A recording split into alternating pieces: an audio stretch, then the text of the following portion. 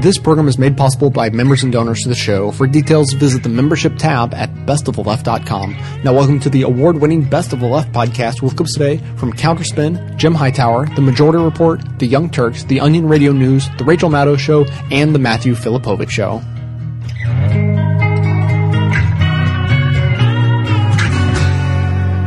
With millions unemployed, wage stagnation for those lucky enough to have jobs, and an economy continuing to falter, it seems like a good time to call for more suffering, right? If you answered no, you might not be ready for the media big leagues, like NBC Meet the Press host David Gregory, who told Obama advisor David Axelrod on January 29th, if you look at how dire the fiscal situation is in this country, we just came off a debt debacle this past summer. Alan Simpson responding to the State of the Union said, where's the guts? Where's the hard stuff? Where's the beef? Where are the hard choices that Americans are going to have to make? What are Americans going to have to do with less of if this president gets re-election? Axelrod, to his credit, noted that plenty of people were hurting, but Gregory wasn't impressed. The NBC anchor spoke almost disdainfully of modest measures taken to reduce the pain. Quote, wait a second, there was a stimulus plan, there was a new health care entitlement, but there was nothing dealing with the big drivers of the day, close quote. By that he meant entitlements. He chided the White House for not following its own debt commission recommendations, which called for cutting Social Security and Medicare benefits. It's hard to overstate how committed elite media are to austerity as the fix to our current economic problems. Though economists like Paul Krugman and Dean Baker disagree, and the public actually think the hard stuff would be in cutting, say, the military, this doesn't get through to David Gregory, who thinks Social Security, a program with trillions in assets, is one of the big drivers of the debt.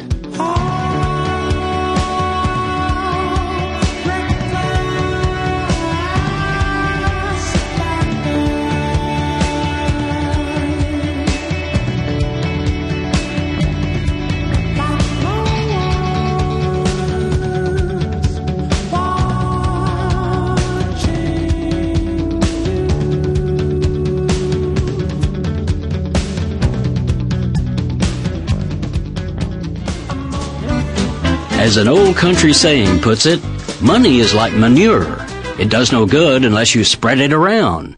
Yet, America's corporate and political leaders have intentionally been shoveling wealth into an ever bigger pile for those at the top. They've gotten away with this by lying to the great majority, which has seen its share of America's prosperity steadily disappearing. Yes, they've told us the rich are getting richer, but that's just the natural workings of the new global economy in which financial elites are rewarded for their exceptional talents, innovation, and bold risk-taking. Horse duties. The massive redistribution of America's wealth from the many to the few is happening because the rich and their political puppets have rigged the system. Years of subsidized offshoring and downsizing, gutting labor rights, monkey-wrenching the tax code, legalizing financial finagling, dismantling social programs, increasing the political dominance of corporate cash. These and other self-serving acts of the moneyed powers have created the conveyor belt that's moving our wealth from the grassroots to the penthouses. Not since the Gilded Age, which preceded and precipitated the Great Depression, have so few amassed so much of our nation's riches. Having learned nothing from 1929's devastating crash, nor from their own bank failures in 2008 that crushed our economy, the wealthiest of the wealthy fully intend to keep taking more for themselves at our expense. This is Jim Hightower saying, now, however, the people are on to their lies. In an October poll, 2/3 of Americans support increased taxes on millionaires, an end to corporate tax subsidies, and policies to more evenly distribute the wealth we all help create. This rising egalitarianism shows the true American character and is changing our politics for the better.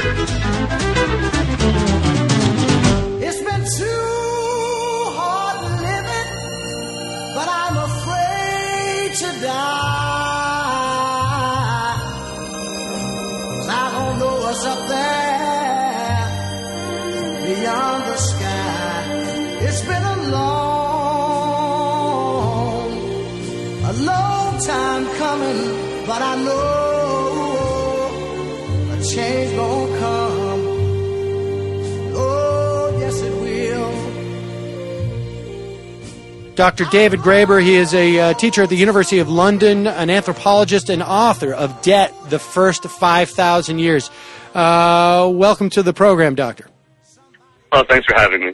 Let's just start with the concept of debt. Because I think, we all have a perception that we know what it is, and particularly in this country, and I think probably perhaps more so now across the globe, we all have this sort of specific notion of that it's a moral obligation, but it's also to do with finance, and things get conflated, and I think the most important thing about your book is that it attempts to unwind these strands of these sort of braided notions that come together in debt. Explain to us what is debt? Well, the conclusion I finally came to in writing the book is that what a debt is, it's a promise. It has no greater moral standing or less moral standing than any other promise you might make. It's a very peculiar type of promise because it's been made impersonal and transferable. That is to say, well, if I promise to do something to you, you can't really pass that promise to someone else. Now, so then I asked, well, what is it that makes a debt a promise that's transferable? How is that possible? And historically, it seems to be two factors, the confluence of math and violence. On the one hand, you can exactly quantify what's required. On the other hand, you have some sort of structure in place to force people into going along with it. And debt, in the sense that we would recognize it, money in the sense that we recognize it, really is more a product of relations of violence, of war, of coercion, than it is of what we usually think of as peaceful trade. And so, in other words, we have a situation where we all know the concept of debt as in, a promise, I promise to meet you at 5 o'clock, and that's not something that you could transfer to someone else. It has no value. Yeah, I can't give you somebody else's promise to meet me. And the other thing is it's renegotiable. If something comes up, I promise to meet you at 5 o'clock, and there's a general strike, the trains aren't running. You can always renegotiate a promise. Debts, because they become impersonal, because they get corrupted by mathematics, you can't, or the idea is that you really ought not to do so. And that has tremendous effects because it means that a promise that's measured in money, a debt, tends to get treated as totally different and somehow morally higher than a promise that you make to someone you love or a promise that a politician makes to the people of the country who elected them. Now, I want to talk about that sort of the moral ascendancy of a financial debt, even over one of, that people make arrangements with each other. I mean, people make promises all the time. I promise to love you for the rest of your life and to be your husband and wife, and we have divorces all the time. And those promises are explicitly sacred. They're sacred vows, except people break them.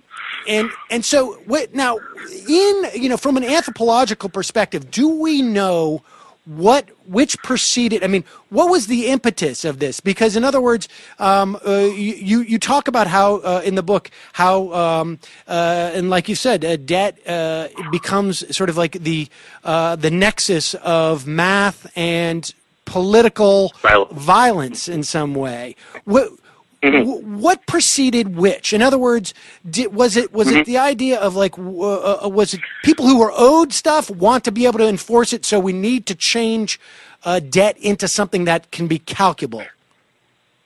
Well, this is a really interesting question, and it's really the question of how does money come about? We were all taught this story. Once upon a time there was barter, and people used to sit around saying, tell you what, I'll give you 20 chickens for that cow. Eventually this becomes inconvenient. They have to invent money. In fact, as any anthropologist can tell you, this is nonsense. We've never managed to find a society anywhere in which everyday transactions took that form. And the reason is obvious. The whole barter myth is based on, what an economist would call the spot trade. I give you this, you give me that, we walk away. If you're talking about a Neolithic village somewhere, these people are your neighbors, right? So, if I say, I'll give you 20 chickens for that cow, I mean, even imagine this happens. And he doesn't need chickens right now. According to economists, the deal is off. In fact, you're his neighbor. You know, it's great to have your neighbor in your debt. So you'd say, no, come on, take the cow. It's on me. Don't even think about it. And now he owes you one. So you have, this is what you find. You find in ordinary societies about money, everybody has sort of debts to everybody else, and they're not exactly quantified because there's no reason to do so. So the question is, you know, how do you get from that to the point where you can say 27 of these equals 5 of those, which is what you get from money, this sort of exact measurement of debt. Now, what seems to be the case is that it happens exactly in situations where somebody is actually committed violence. Say some people get in a fight and somebody's cut off. Often law codes and society, even societies about markets, will have very detailed lists of, like, you know, if somebody damages someone's eye, that's 27 heifers. If somebody damages someone's ear, that's 32, and so forth and so on. And that's exactly the kind of situation where you do want to figure out, well, first of all, people are at least willing to compromise and be generous with one another. It's like, no, I demand 32 heifers or this means war, right? And second of all, where they might not have heifers, so you have to substitute something else. So, in fact, that's where money seems to emerge, as this way of measuring debts that you owe for violence, so compensation, fines, things like that. And so it starts out.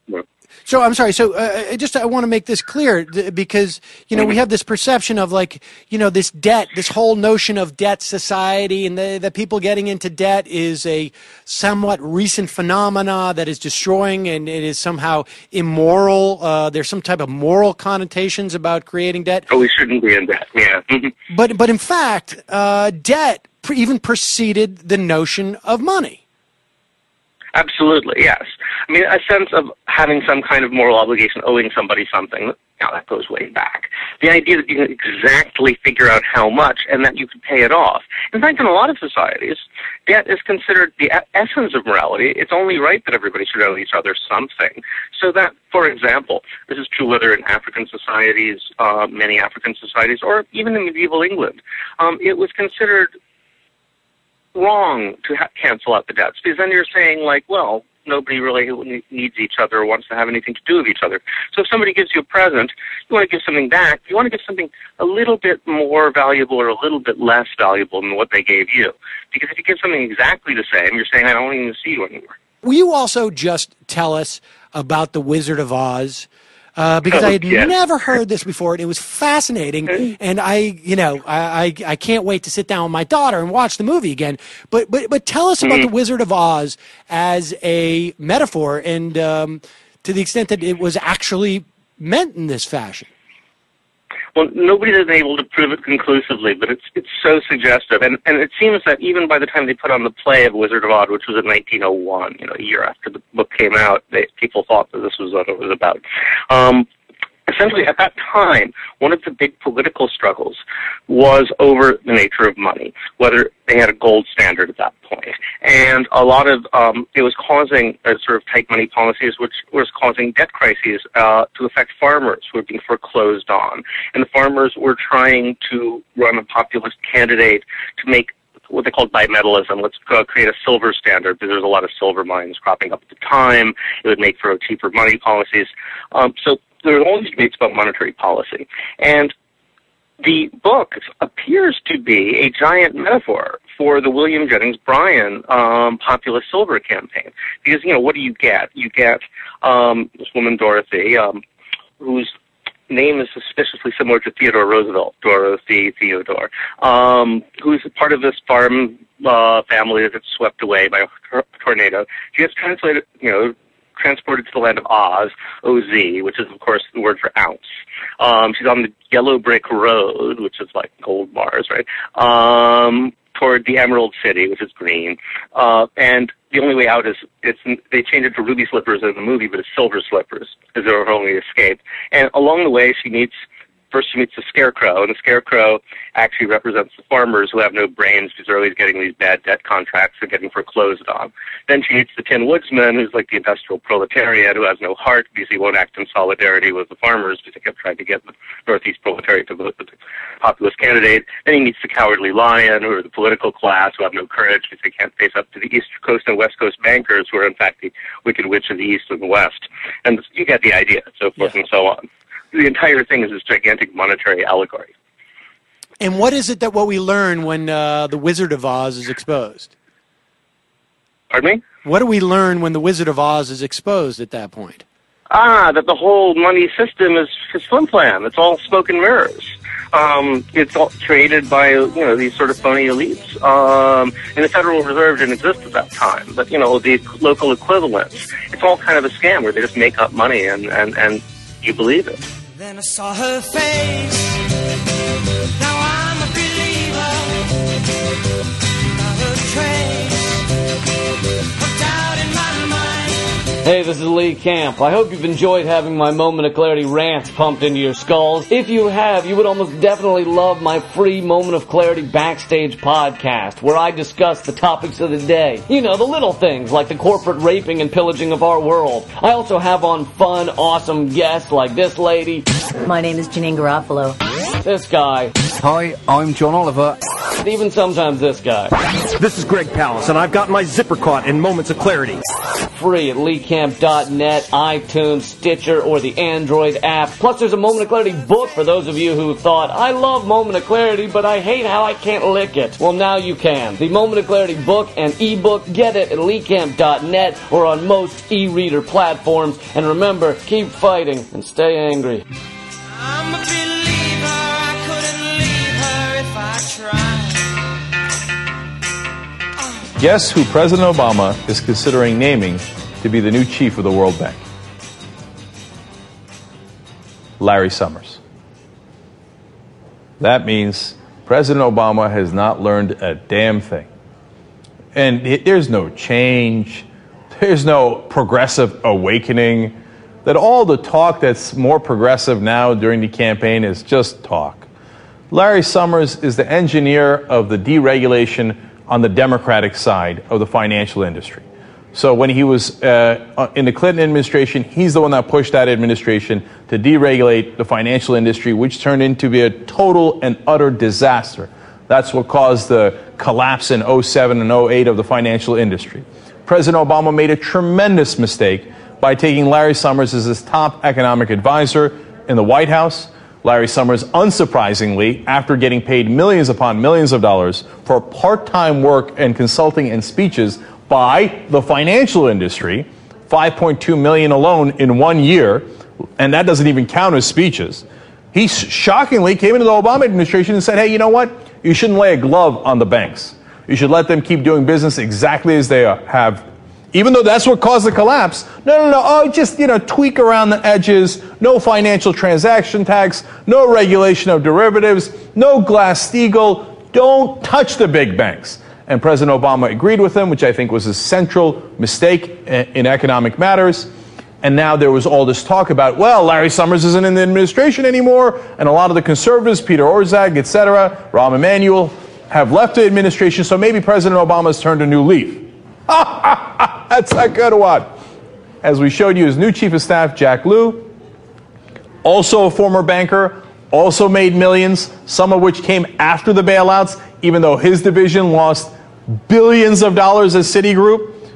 Also a guy who thinks we shouldn't touch the banks at all, that we don't have to do any new regulation, that deregulation wasn't the problem in the first place. That's his new chief of staff. And now, if he appoints, as two well-placed sources are claiming, puts Larry Summers at the World Bank, it means President Obama isn't making a mistake in terms of oh, golly gee, he wants to be progressive on these financial matters. He just doesn't know how. No, he is pro-establishment. He is pro-conservative. He is pro-banks. You don't appoint Larry Summers again to another enormously important position unless you agree with Larry Summers. I'm tired of the excuses. But go ahead, Obama supporters. Make sorry-ass excuses for this, too.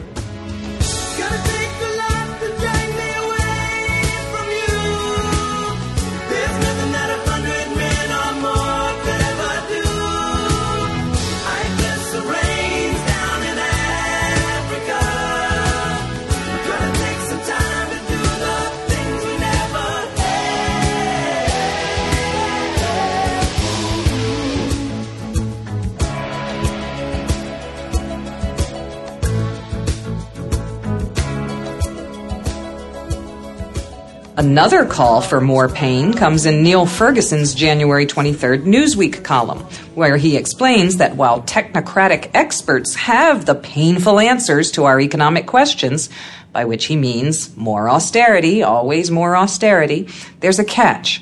Those nerdy experts aren't always great at selling the policy. So how to do that?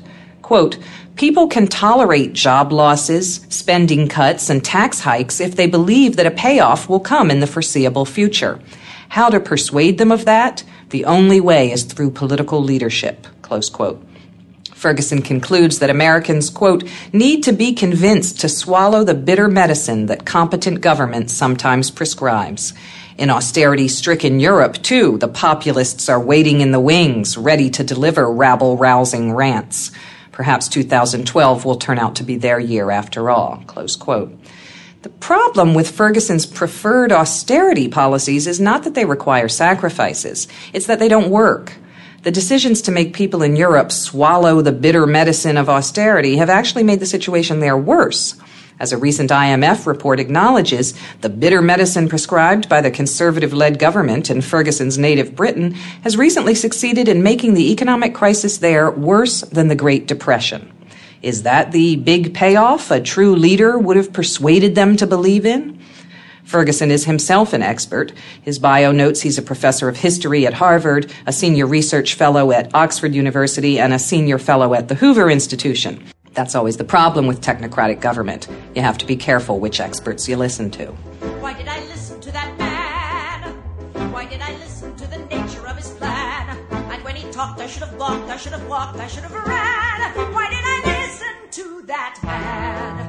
I hope you enjoyed this show, but also consider it a valuable tool for not only aggregating, but more importantly, amplifying our view of progressive politics in the world. So if that's true, I ask you to support this work by becoming a member of the show at whatever level you're able, as anything from a basic leftist up through the ranks of socialist, communist, Satanist, or even the most reviled level of support, George Soros.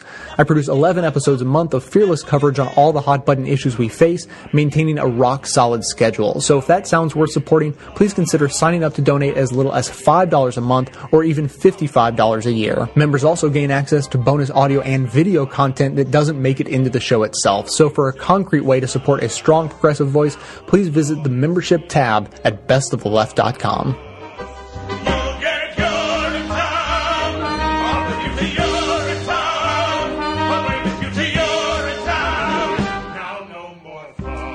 Obama must okay that Keystone XL pipeline from Canada to the Gulf Coast, bark the corporatists in Congress, because the Exxons and Chevrons need a way to get all that Canadian tar sands oil to their Texas refineries.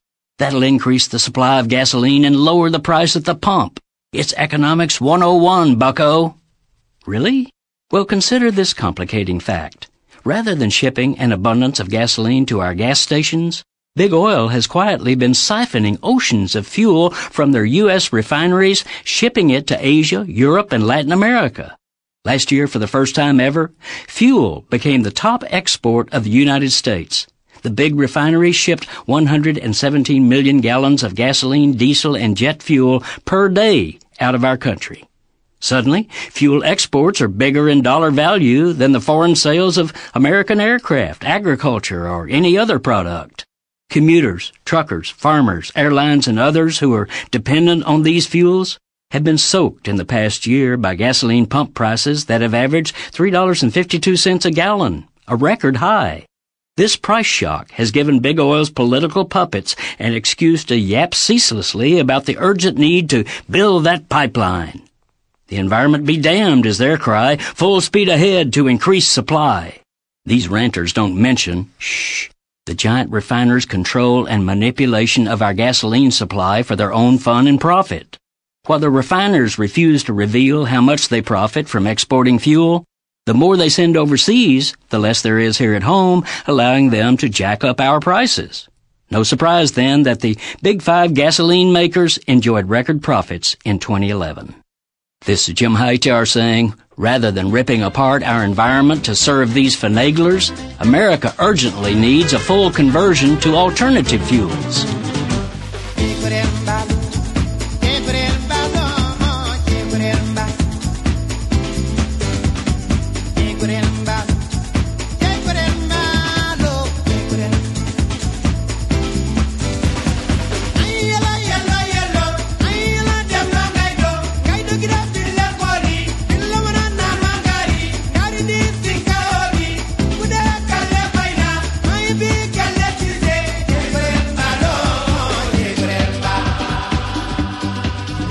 the Onion Radio News. ExxonMobil swears it's going to start taxes early this year. This is Doyle Redland reporting. Hoping to avoid the last-minute scramble it goes through every year, the ExxonMobil Corporation announced today that it has made a solemn promise to get moving on taxes early. Chairman and CEO Lee R. Raymond. We're going to have to start sorting through those receipts from the Malaysian production facilities the first weekend we have time. I mean, wouldn't it be nice to get it done ahead of time for a change so we could get our refund before everyone else? Raymond added that he doesn't want to find himself driving around at 10 p.m. looking for a gas station or convenience store with a copy machine like he did last year or the year before. Doyle Redland for the Onion Radio News. Online. I'm so hard for a rich girl. My heels are high, my eyes cast low, and I don't know how long. I get too tired after midday lately. For the 80% of you who listen to this program via the enhanced version of the show, which supports chapter markers, the following clip will include visual elements. Some good news today. Good-ish news, at least. Look, this chart was posted today on our blog by the great and good Steve Bannon, who now blogs here. Steve's arrival as the latest addition to the Rachel Maddow Show staff is my own personal Christmas in January. It's very, very exciting. But as you can see from Steve Bannon's chart here, the good news, the economy is growing a little. We are on the positive side of zero. That's what that last bar on the right means. Back that part, at the end of 2008, start of 2009, that's when Wall Street blew up. And it seriously seemed like the world might too. It was about that time, 3 years ago, January 2009, as the wave of that economic disaster was crashing down on us, that Congresswoman Marcy Kaptur of Ohio got up on the floor of Congress and said something that will be in the history books forever. When the story is written of how America survived the worst economic disaster to befall us since the Great Depression, what Marcy Kaptur said in Congress that January 15th, 2009, will be part of the history as it is told. So why should any American citizen be kicked out of their homes in this cold weather in Ohio? It's going to be 10, 20 below zero. Don't leave your home. Because you know what?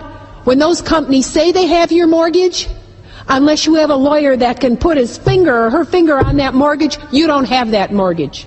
And you're going to find they can't find the paper up there on Wall Street. So I say to the American people, you'll be squatters in your own homes. Don't you leave. In Ohio and Michigan and Indiana and Illinois and all these other places where our people are being treated like chattel. And this Congress is stymied. Stay in your homes. Don't you leave. Make the bastards at the banks drag you out by the heels. I mean, what Marcy Kaptur was saying that day was in part pure catharsis, right? But she was also making a quite sophisticated legal argument. They're not going to be able to find the paper down there on Wall Street. She was making that argument years ahead of almost everybody else in Washington. When those companies say they have your mortgage, unless you have a lawyer that can put his finger or her finger on that mortgage, you don't have that mortgage. And you're going to find they can't find the paper up there on Wall Street. Marcy Kaptur, it turns out, was right. In order to create their personal gargantuloid fortunes from trading other people's houses, Wall Street first had to devise a way to bundle zillions of mortgages together so they could bet on them and buy them and sell them in bulk. One house, that's a deal between you and your bank that can take months to finish up. 10,000 houses, that's something Wall Street can flip in a New York instant. But when Wall Street did that, when they created those bundles, they broke the link between your one house and the bank you borrowed money from to buy that house. And it turns out the implications of that one simple little fact are astounding.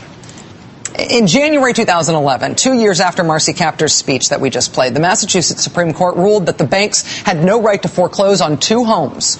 The court decided those loans had been shuffled around so many times among so many investors that nobody knew who had the right to kick the homeowners out if they stopped paying. Financial blogger Felix Salmon looked at the case and wrote, quote, anybody who was foreclosed on in Massachusetts should now be phoning up their lawyer and trying to figure out if the foreclosure was illegal. If it was, then the borrower should be able to get their deed and their home back from the bank. So Marcy Kaptur was right 3 years ago. They can't take your house. If you look around, you'll see cases like the one in Massachusetts popping up everywhere. This month in Nevada, the state Supreme Court considering the case of Andrew and Loretta Davis, who say their mortgage, too, does not legally belong to the bank that's trying to kick them out of that house. If they win, thousands of Nevada families will have reason to ask whether the banks had any right to kick them to the curb, too. And while we just got another sign that Marcy Kaptur was right, this time it came from a different place. After years of federal prosecutors schnorfeling around Wall Street trying to find some way to assign blame for the Wall Street disaster that ate the whole country's economy, President Obama announced this week that he is ready to look at what Wall Street did to Main Street as a potential crime. And tonight I'm asking my Attorney General to create a special unit of federal prosecutors and leading state attorney general to expand our investigations into the abuse of lending and packaging of risky mortgages that led to the housing crisis. This new unit will hold accountable those who broke the law, speed assistance to homeowners, and help turn the page on an era of recklessness that hurt so many Americans. Today, Attorney General Eric Holder announced that he has a working group ready to go forward to do what the president is asking, to sort through what Wall Street did in betting on average Americans' homes, and to put the bankers on trial wherever the evidence warrants prosecution. We are now almost 3 years removed from Marcy Kaptur's plea to families to have confidence that the law will protect them even as the banks come to get them. A scene like this one, a foreclosed home, the family who used to live here gone God knows where. A scene like this is definitely tragic. It can be enraging. But is this also a crime scene, like a mugging or an assault? Could this also be a crime? This is my winter song to you. The storm is coming soon. It rolls in from the sea.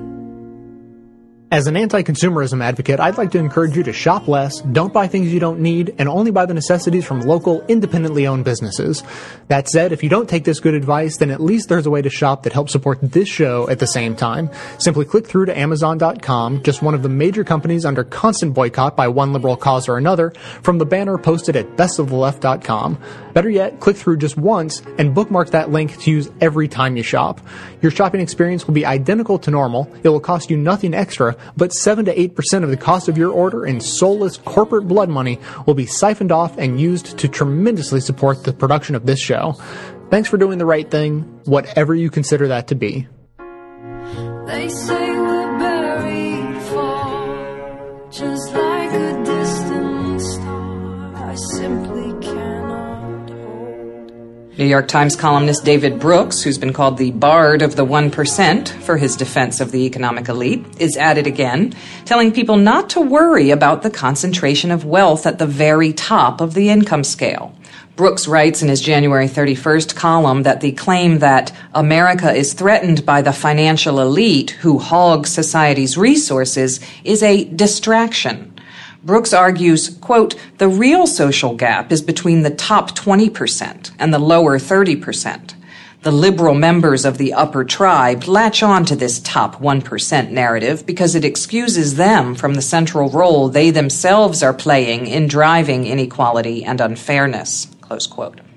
Well, Brooks's claim then is that inequality is really a matter of the top 1/5, not the 1%.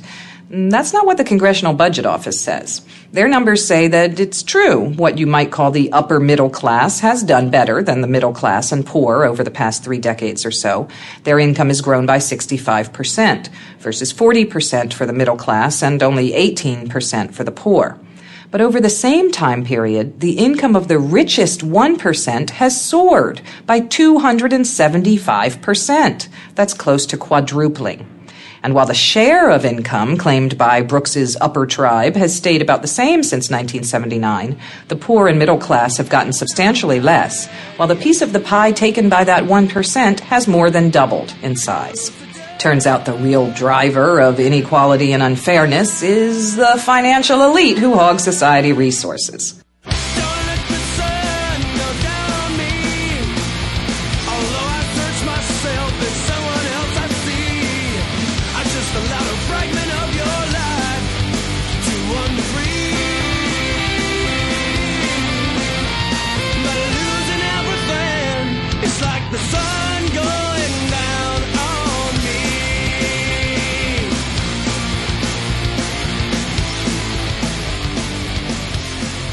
This concept that the demonization of things, and this came up, I guess, with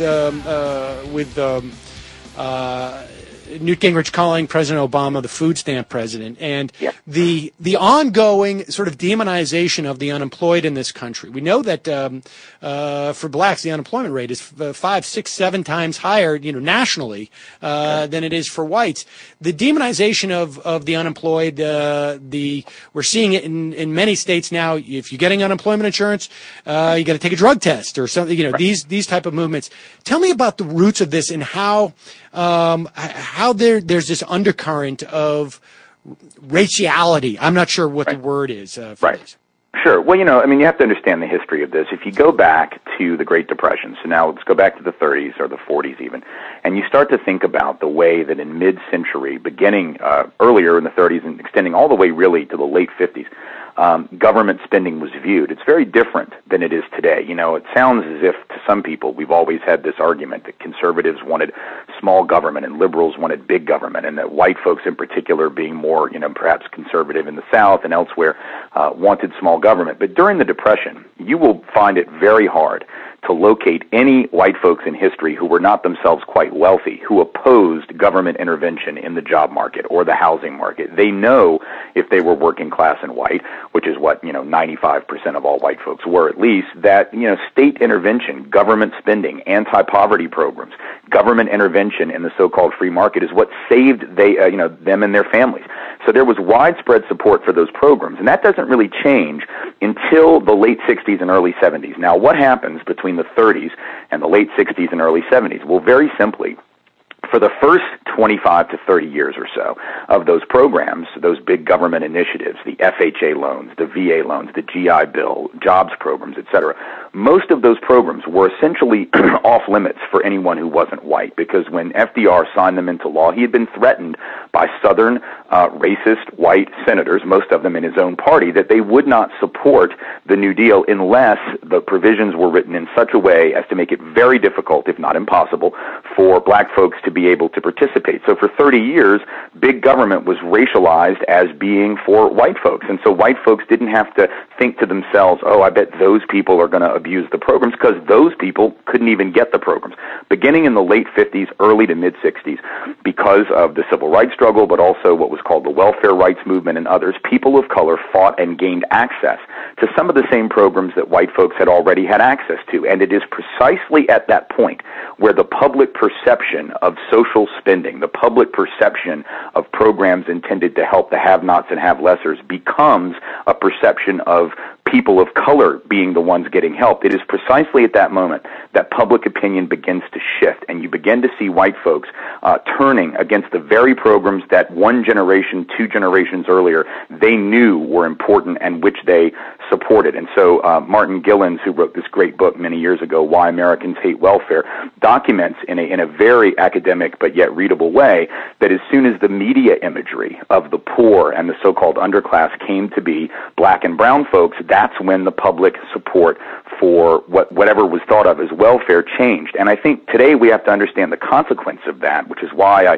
spend a lot of time on this in my book that just came out, Dear White America. I talk about the way that, ironically, you have right now millions of white Americans who are facing foreclosure, millions of white Americans who don't have a job and are trying to get unemployment insurance, and now they are experiencing some of this demonization. You've got presidential candidates running around bashing people for being out of work for so long, as if somehow, they're purposely sitting around not wanting to work. And I'm sure for a lot of white folks, they're trying to figure, white working class struggling people, they're trying to figure out what they did wrong. Well, the answer is they didn't do anything wrong except be indifferent for the last 40 years as this narrative was spun that basically bashed the poor because the poor were seen as something other than white. And so now the irony is you got millions of white folks who need the same programs, need the same interventions, need the same care and concern that people of color have always needed but never received, and it's not there for them either. And I think those of us on the left need to make this connection very clear if we're going to push an economically populist agenda, to understand that the reason that isn't working right now, or the reason that isn't prevalent as it it should be, is because social spending, the whole notion of social welfare, has been so thoroughly racialized over the last 40 years that it is preventing many white folks from acting on the basis of what would be in their own interest, just because they're so sort of we've been so programmed to want to stay ahead of somebody else who we view as undeserving. And if we don't get rid of that mentality, we're all going down. And so, I mean, so tactically, how do we deal with that? I mean, what is the pushback there? Do we simply just, when we talk about poor people now, we only talk about white people? I mean, what is the tactical? No. I think we want to say very clearly, we need to talk about when this shift happened and link it so people understand. You know, there's a reason that you associate government spending with racial transfer schemes, because you were told to believe that. That's what politicians have been saying. That's what they've been playing upon for years. And, you know, it's just like any advertising. It works. There are companies that spend hundreds of billions of dollars to convince you to buy their toilet paper, their toothpaste, their tennis shoes. And if we can be taught to buy consumer brands after seeing an advertisement 10, 11, 12 times, which is what the research on marketing says, then surely we can be trained to buy into race and class stereotypes that we've had drummed into us not 10, 11, or 12 times, but for years and years, and for way more than 30 seconds at a clip, you know, the way commercials for consumer products are.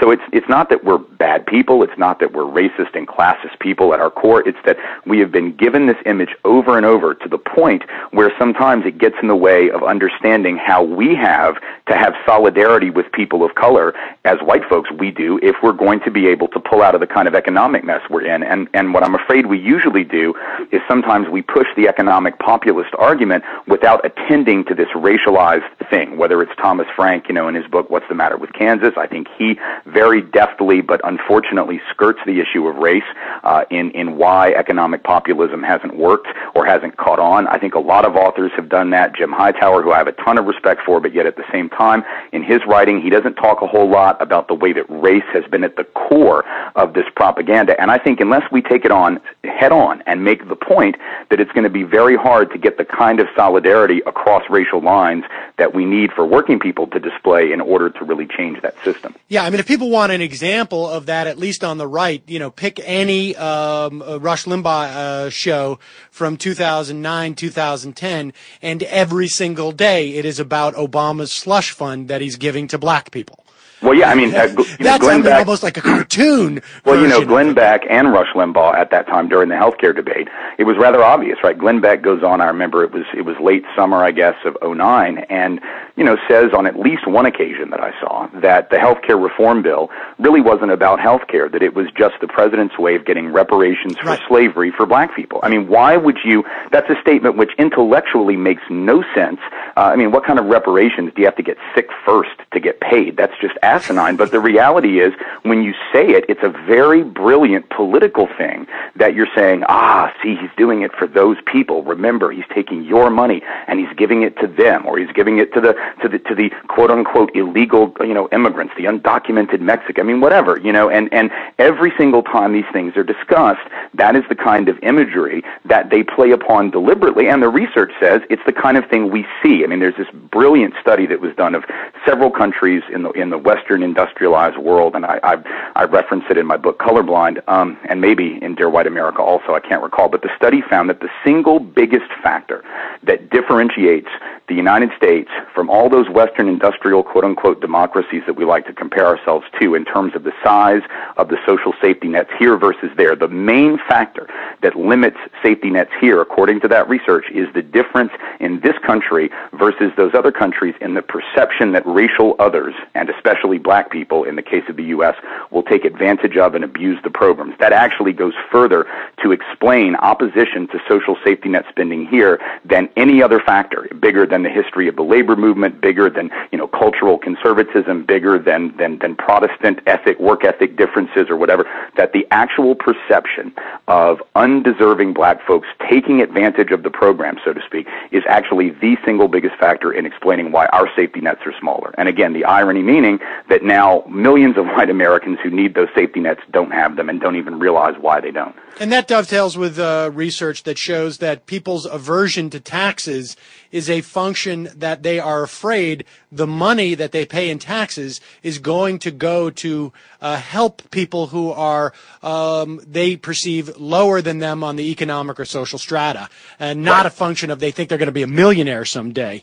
Exactly, and which is why in the 50s, when taxes were far higher, I mean, the highest tax rate in 1957 was 91%. There were 18 tax brackets that were higher than anything we have now, and yet there was no widespread anti-tax revolt or anti-tax movement because folks felt like, well, I'm paying the taxes, but I'm the one, and people like me are the ones getting the services, so that's okay. It's only when that perception changed that all of a sudden the attitude changed. So when you say that we have a racialist, I guess, culture, maybe that's the wrong term, that's what you're referring to, that this notion of race is sort of so interwoven in our culture that it affects every sort of policy, or not every, but the vast majority of policies and questions that we address on a daily basis. It affects any policy that touches on the so-called public good, because the whole notion of public goods has been racialized. So whenever you use the term public, I mean, if you think about public schools, public transportation, public housing, public services, even when President Obama used the phrase "the public option," I got very nervous because, of course, on the one hand, I'd rather we talk about single payer, but he says public option, and I know the way that people hear public. They hear public and they think of certain people, typically low income and disproportionately of color. It is a trigger word, and so I feared when he said it that was the association an awful lot of people would make, and of course it was the association that an awful lot of people made. Life, it's ever so strange, it's so full of change. Think that you worked it out then. The mission of this show is to aggregate and amplify the best voices of the truly liberal media, and now you can play a critical role in helping fulfill that mission. I pick out the best clips I hear to share with you, and now you can do just the same thing extremely easily. Now available at bestoftheleft.com, each clip I play is made available individually with simple buttons that allow you to share your favorites on your networks through Facebook, Twitter, by email, and beyond. By myself, I can amplify this content to thousands of people, but collectively, we have the potential to reach millions. No kidding. Become your own media activist by taking 1 minute to share your favorite content a couple of days each week, help more people plug into the truly liberal media, and be an integral part of this extremely virtuous cycle. Thanks so much for your help. It's too much to take, don't like to feel out of control. One of the hidebound myths in our culture is the Horatio Alger fantasy. You might be born poor, bucko, but America's the land of upward mobility. Anyone with grit and gumption can scramble from the very bottom of the economic ladder all the way to the top. At last, though, this musty myth is being dispelled as everyone from academics to Wall Street protesters are proving that it simply isn't true. Even prominent politicos are catching on. As one said last fall, movement up into the middle income is actually greater in Europe than it is in America. That's no liberal talking. It's Rick Santorum. The same guy who now says there are no classes in America was at least visiting reality just a few months ago. While GOP leaders still try to dismiss the issue of income inequality, the mobility issue goes to the very core of America's identity. It's too big to deny or ignore. John Bridgeland, a former Bush aide who now heads a policy group called Opportunity Nation, says bluntly that Republicans, quote, will need to talk about a lack of mobility, a lack of access to the American dream. Many recent studies confirm that our country has developed a class stickiness that is alarmingly dangerous to our social unity. The Pew Research report finds that about 62% of Americans born on the top rungs of the economic ladder stay there as adults, and 65% born on the bottom rungs remain stuck there for life. In a ranking of 9 affluent countries, Canada was tops in upward mobility, and the U.S. was last. This is Jim Hightower saying, America won't offer a true opportunity for upward mobility unless we restore a unity of purpose among all of our people. And we can't achieve that as long as top corporate and governmental leaders deliberately widen the chasm separating the rich from the rest of us. Black, nothing, fooling everyone. Big black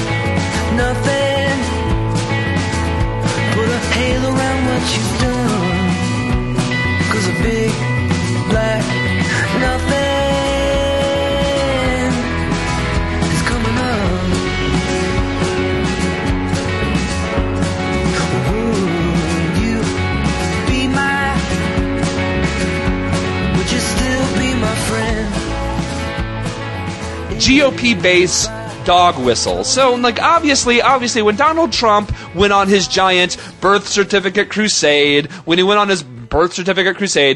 that was a dog whistle to the racist base of the Republican Party. That's what it was. You know, these days, in today's world, GOP candidates just can't come out and say, man, I hate that a black guy's president. They can't do that. So what they do is they question whether the black guy was born in America. That's what they do. And it's the same thing, say, when Newt Gingrich or Rick Santorum does something like attack food stamps. When he says Barack Obama is the food stamp president. When Newt Gingrich says that black kids should go to work cleaning schools. It's a subtle racism. It's not really, some of it's not that subtle, really, but it's a more subtle form of racism. It's Ronald Reagan saying welfare queens kind of stuff. So Mitt Romney actually had one of those moments yesterday, and you probably heard it. But let's play the clip from CNN this last Wednesday morning. By the way, I'm in this race because I care about Americans. I'm not concerned about the very poor. We have a safety net there. If it needs repair, I'll fix it.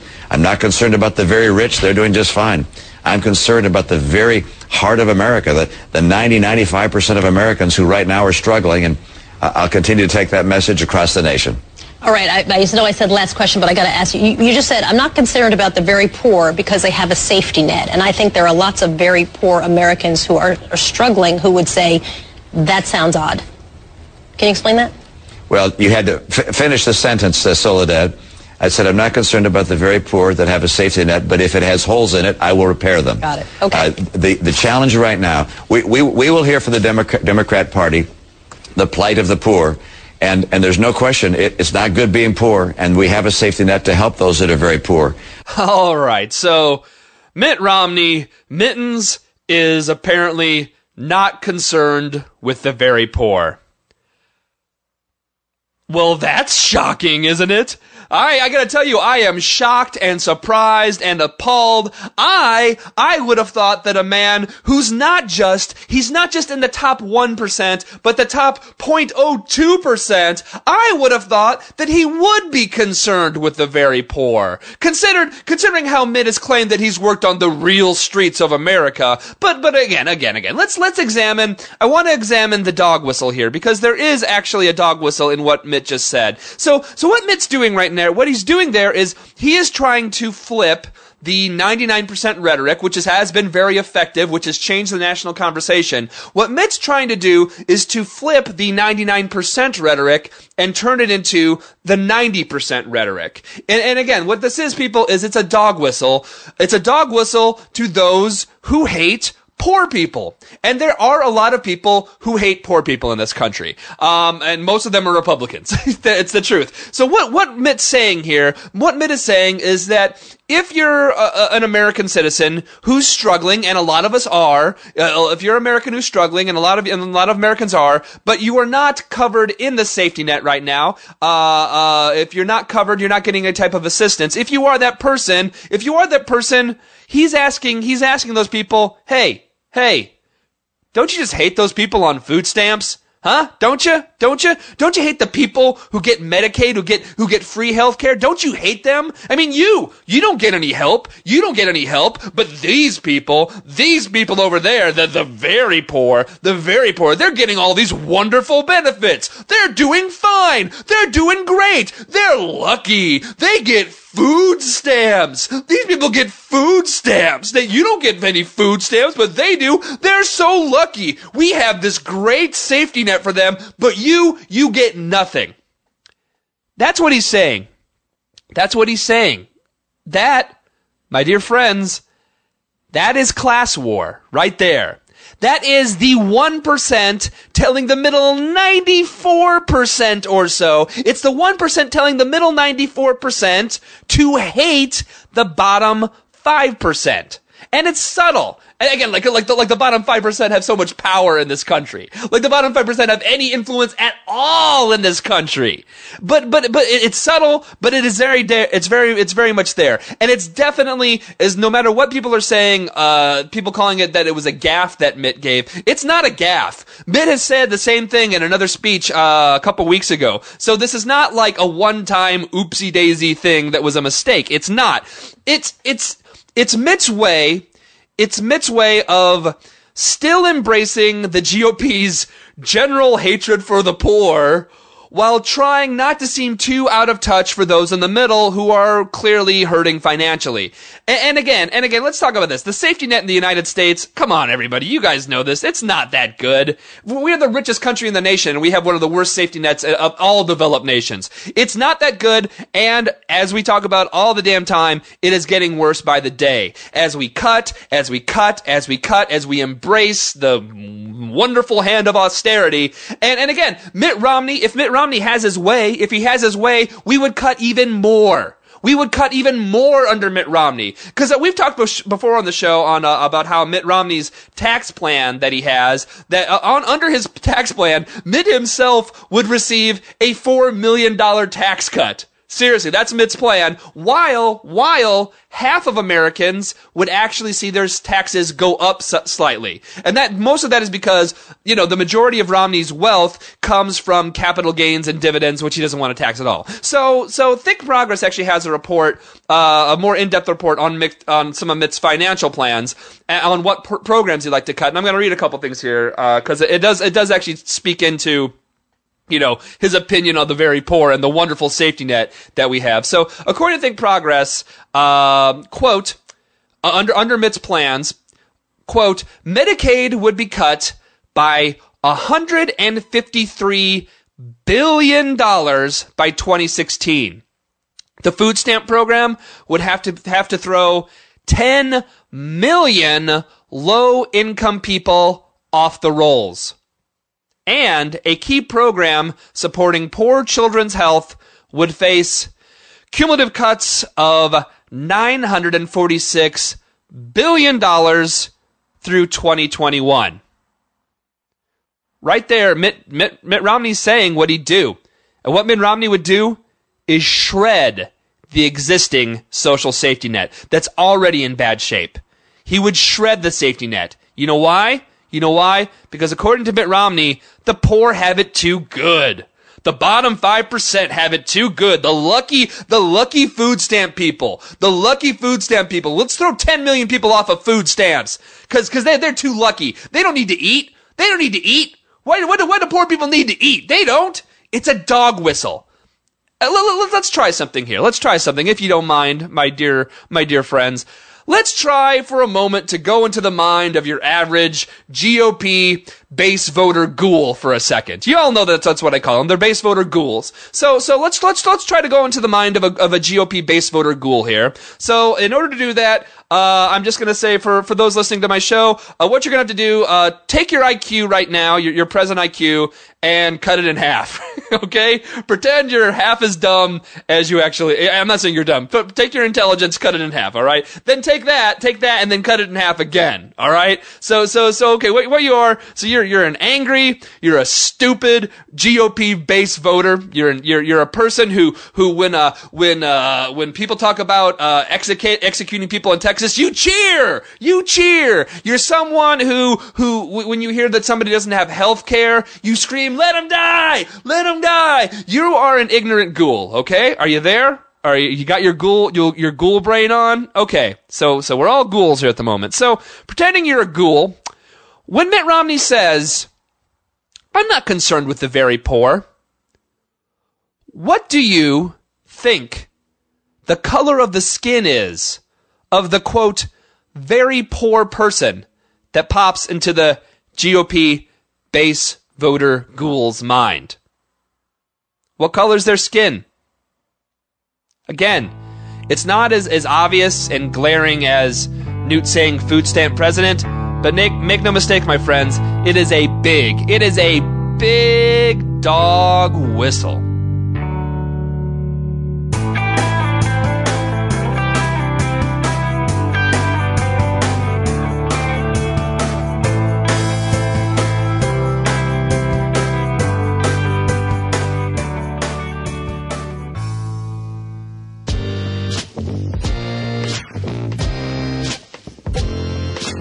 Hey, Jay, this is Tony from southern New Jersey, basically in the Philadelphia area. And I'm recently started listening a couple months ago after a colleague in work got me interested. Anyway, I'm an English teacher, and I find that often with my students, especially the younger the students, the more often this happens, is that, you'll find that they have sort of weird anti-gay views from their parents. And they'll use the whole choice argument. Well, you choose to be gay, you choose to be transsexual, you choose to be all these sorts of things. And, one of the callers on the previous show, they mentioned this whole thing about turning in that question around on people. I guess the guy turned it around on his colleagues. Well, I actually use the question when students say, oh, you're choosing to be gay, you're choosing to be this or that. I then turn it around to them and I ask them, okay, when was your choice? When did you make the choice to be straight? I'm assuming you're straight, so when was your choice? And there's usually this look of horror on their face that's often pretty funny, and it gets a little laugh out of everybody else. It may be bullying on my part, but it is sort of the time when it may be necessary to sort of bully people into being of the right mind. And I get, I'll usually follow it up with some sort of like moralistic thing like that they'll be embarrassed 10 years from now with the sort of views that they hold about gay people and things like that. But I just wanted to sort of tag on to what the one of the other callers said last show about turning that question back on people, and I do that to my students, and it's pretty funny. Anyway, I love the show. Looking forward to hearing more. Bye. Hello, Jay. This is Max calling in from the People's Republic of Davis. I just wanted to second whoever recommended the podcast Smiley and West as far as, getting more diverse sources on the show. And just to be frank, this is just one of the best podcasts I've ever heard. So, yeah, Tavis Smiley and Dr. Cornel West, it really just doesn't get any better than that. So I'd love to hear them in the lineup, and the already great lineup. And thanks for doing what you do. Take it easy. Bye.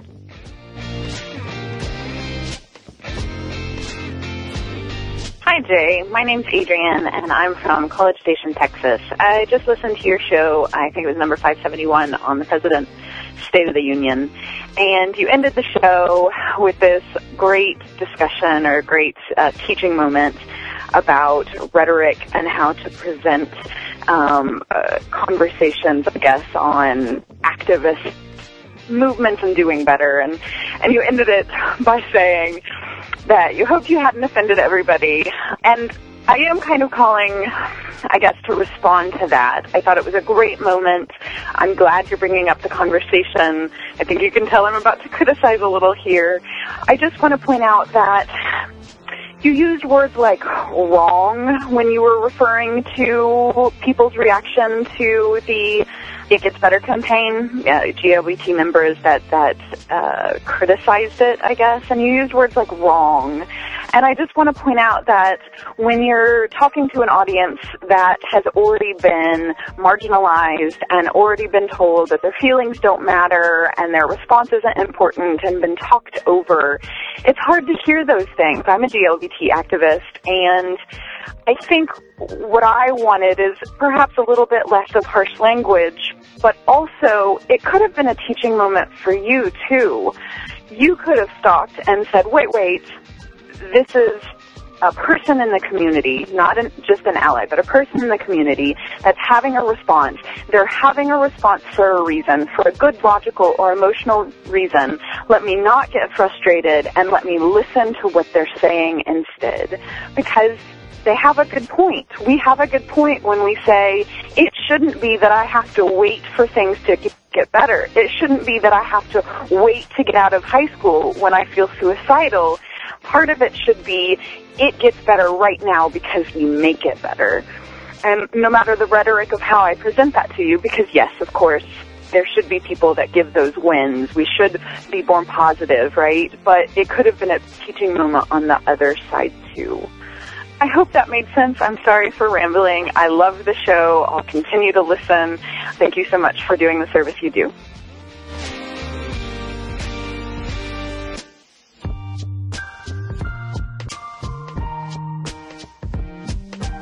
Thanks for listening, everyone, and thanks to all those who called into the voicemail line. If you would like to leave a comment, question, or activist call to action yourself to be played on the show, the number to dial is 206-202-3410. So over the past few episodes, there's been a little bit of a dialogue going on concerning LGBT rights and a variety of connected topics. And I thought that in the last episode I said it would probably be the last time I'd touch on it unless something major came up that needed to be talked about. And it has. So I'm going to touch on that in just a moment, but quickly respond to Adrienne, the voicemail we just heard, saying that the teachable moment that started all of this should have gone both ways. And I just want to say that may have not been made clear as another victim of the fact of trying to explain a really nuanced, in-depth, long conversation in the span of just a few minutes. But that teachable moment definitely went both ways. You know, my initial frustration was born out of misunderstanding, which was the realization about the importance of communicating exactly what you mean and not leaving room for misunderstanding.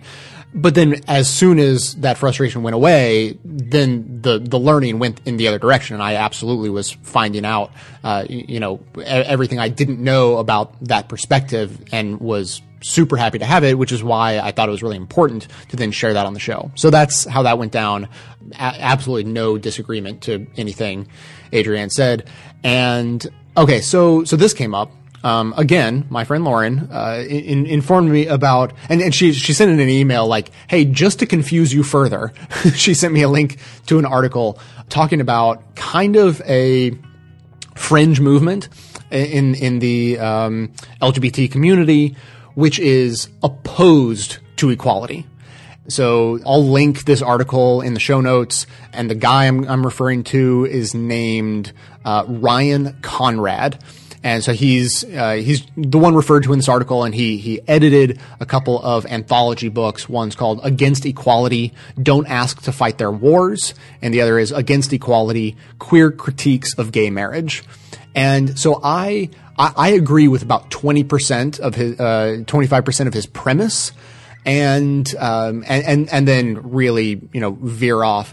I'm going to try to explain where they're coming from. The idea is that so Canada has legalized gay marriage, and he says that Canada moved fast, maybe too fast, and says that in establishing legal equality for same-sex marriage, he thinks that Canada missed an opportunity to debate the merits of marriage and ask why people who are married should enjoy privileges that are denied those who remain single or who choose to form other kinds of relationships.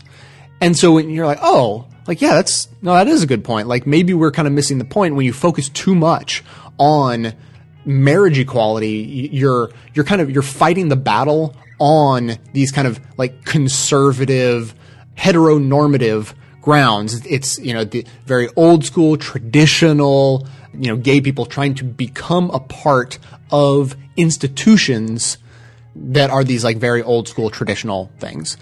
And same with the military. So where he totally loses me is to say that he's actually opposed to equality. And I'm very open to the idea that I'm misunderstanding his perspective on it, that he literally wants to remain not allowed to marry or not allowed to join the military. Like, I could be misunderstanding that. It's how it comes across. But if his point is just that that's not the battle to fight, and so the article goes on and talks about how we should be fighting the battle in terms of questioning these old archetypes and suggesting that maybe rather than changing the laws to allow same-sex couples to be allowed the same rights as heterosexual couples, maybe we should change the laws to incorporate this new wave of people who want nothing to do with marriage, but just because they don't want to be married doesn't mean they should be denied certain rights.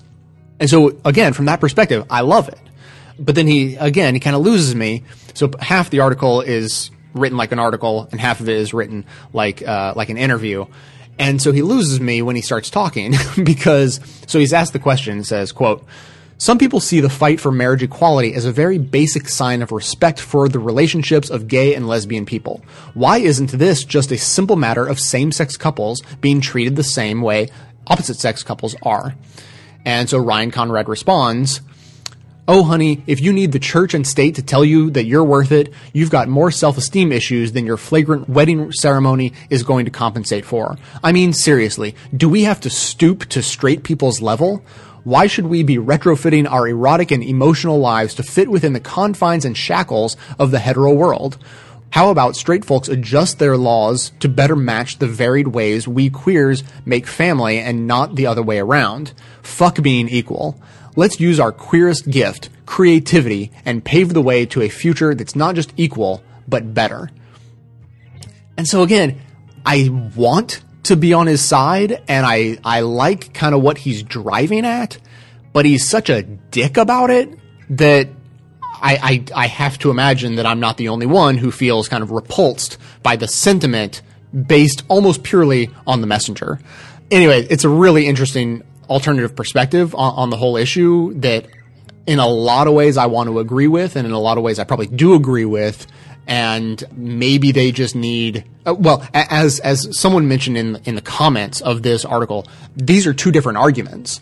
You don't have to be against equality to also be in favor of changing the status quo of rights that are bestowed upon various, couples or sets of relationships. And that's what I think. It's that they're separate arguments to be made, and you shouldn't be opposed to equality in the current status quo simply because you would also like to change the status quo. But I will actually say this in his defense, because part of his argument for why he thinks it is wrong-headed to campaign for marriage equality is that he says something that I say, which is that energy for advocacy is limited. And so he says that these energies are being wasted on campaigning for equal marriage when what would be more effective and probably more in line with the way the future is moving and that people are moving more and more away. I mean, not just gay people, but all young people are less likely to be married for a longer amount of time. That's the way society is moving. And so he's saying that it's a better use of our time and resources to advocate for changing these laws in a fundamental way so that they more accurately reflect society rather than shoehorning in same-sex couples into the old, stale system. So I like where he's coming from in a lot of ways. I just wish he wasn't a dick about it. Anyways, like I said, really interesting perspective. If you have reactions to that, I would love to hear them. I think I basically made all of my points already, but I'd love to hear what you guys think. And so until then, I just want to thank a couple of members before I go. Elizabeth L. signed up for a Socialist monthly membership back on July 23rd, and Charlie J. signed up for a Leftist yearly membership back on July 7th. So huge thanks to Charlie, and then to Elizabeth for going a little bit above and beyond, and to all the members and donors who make the show possible. I couldn't do it without you guys. Everyone can support the show just by telling everyone you know about it. Stay tuned into the show by joining up with us on Facebook and Twitter, and for details on the show itself, including links to all the sources and music used in this and every episode, all that information is always posted in the show notes on the blog. So coming to you from far outside the conventional wisdom of Washington, D.C., my name is Jay, and this has been the Best of the Left podcast, coming to you every third day, thanks entirely to the members and donors to the show from bestofTheLeft.com. Tell black and white, you took apart a picture that wasn't right.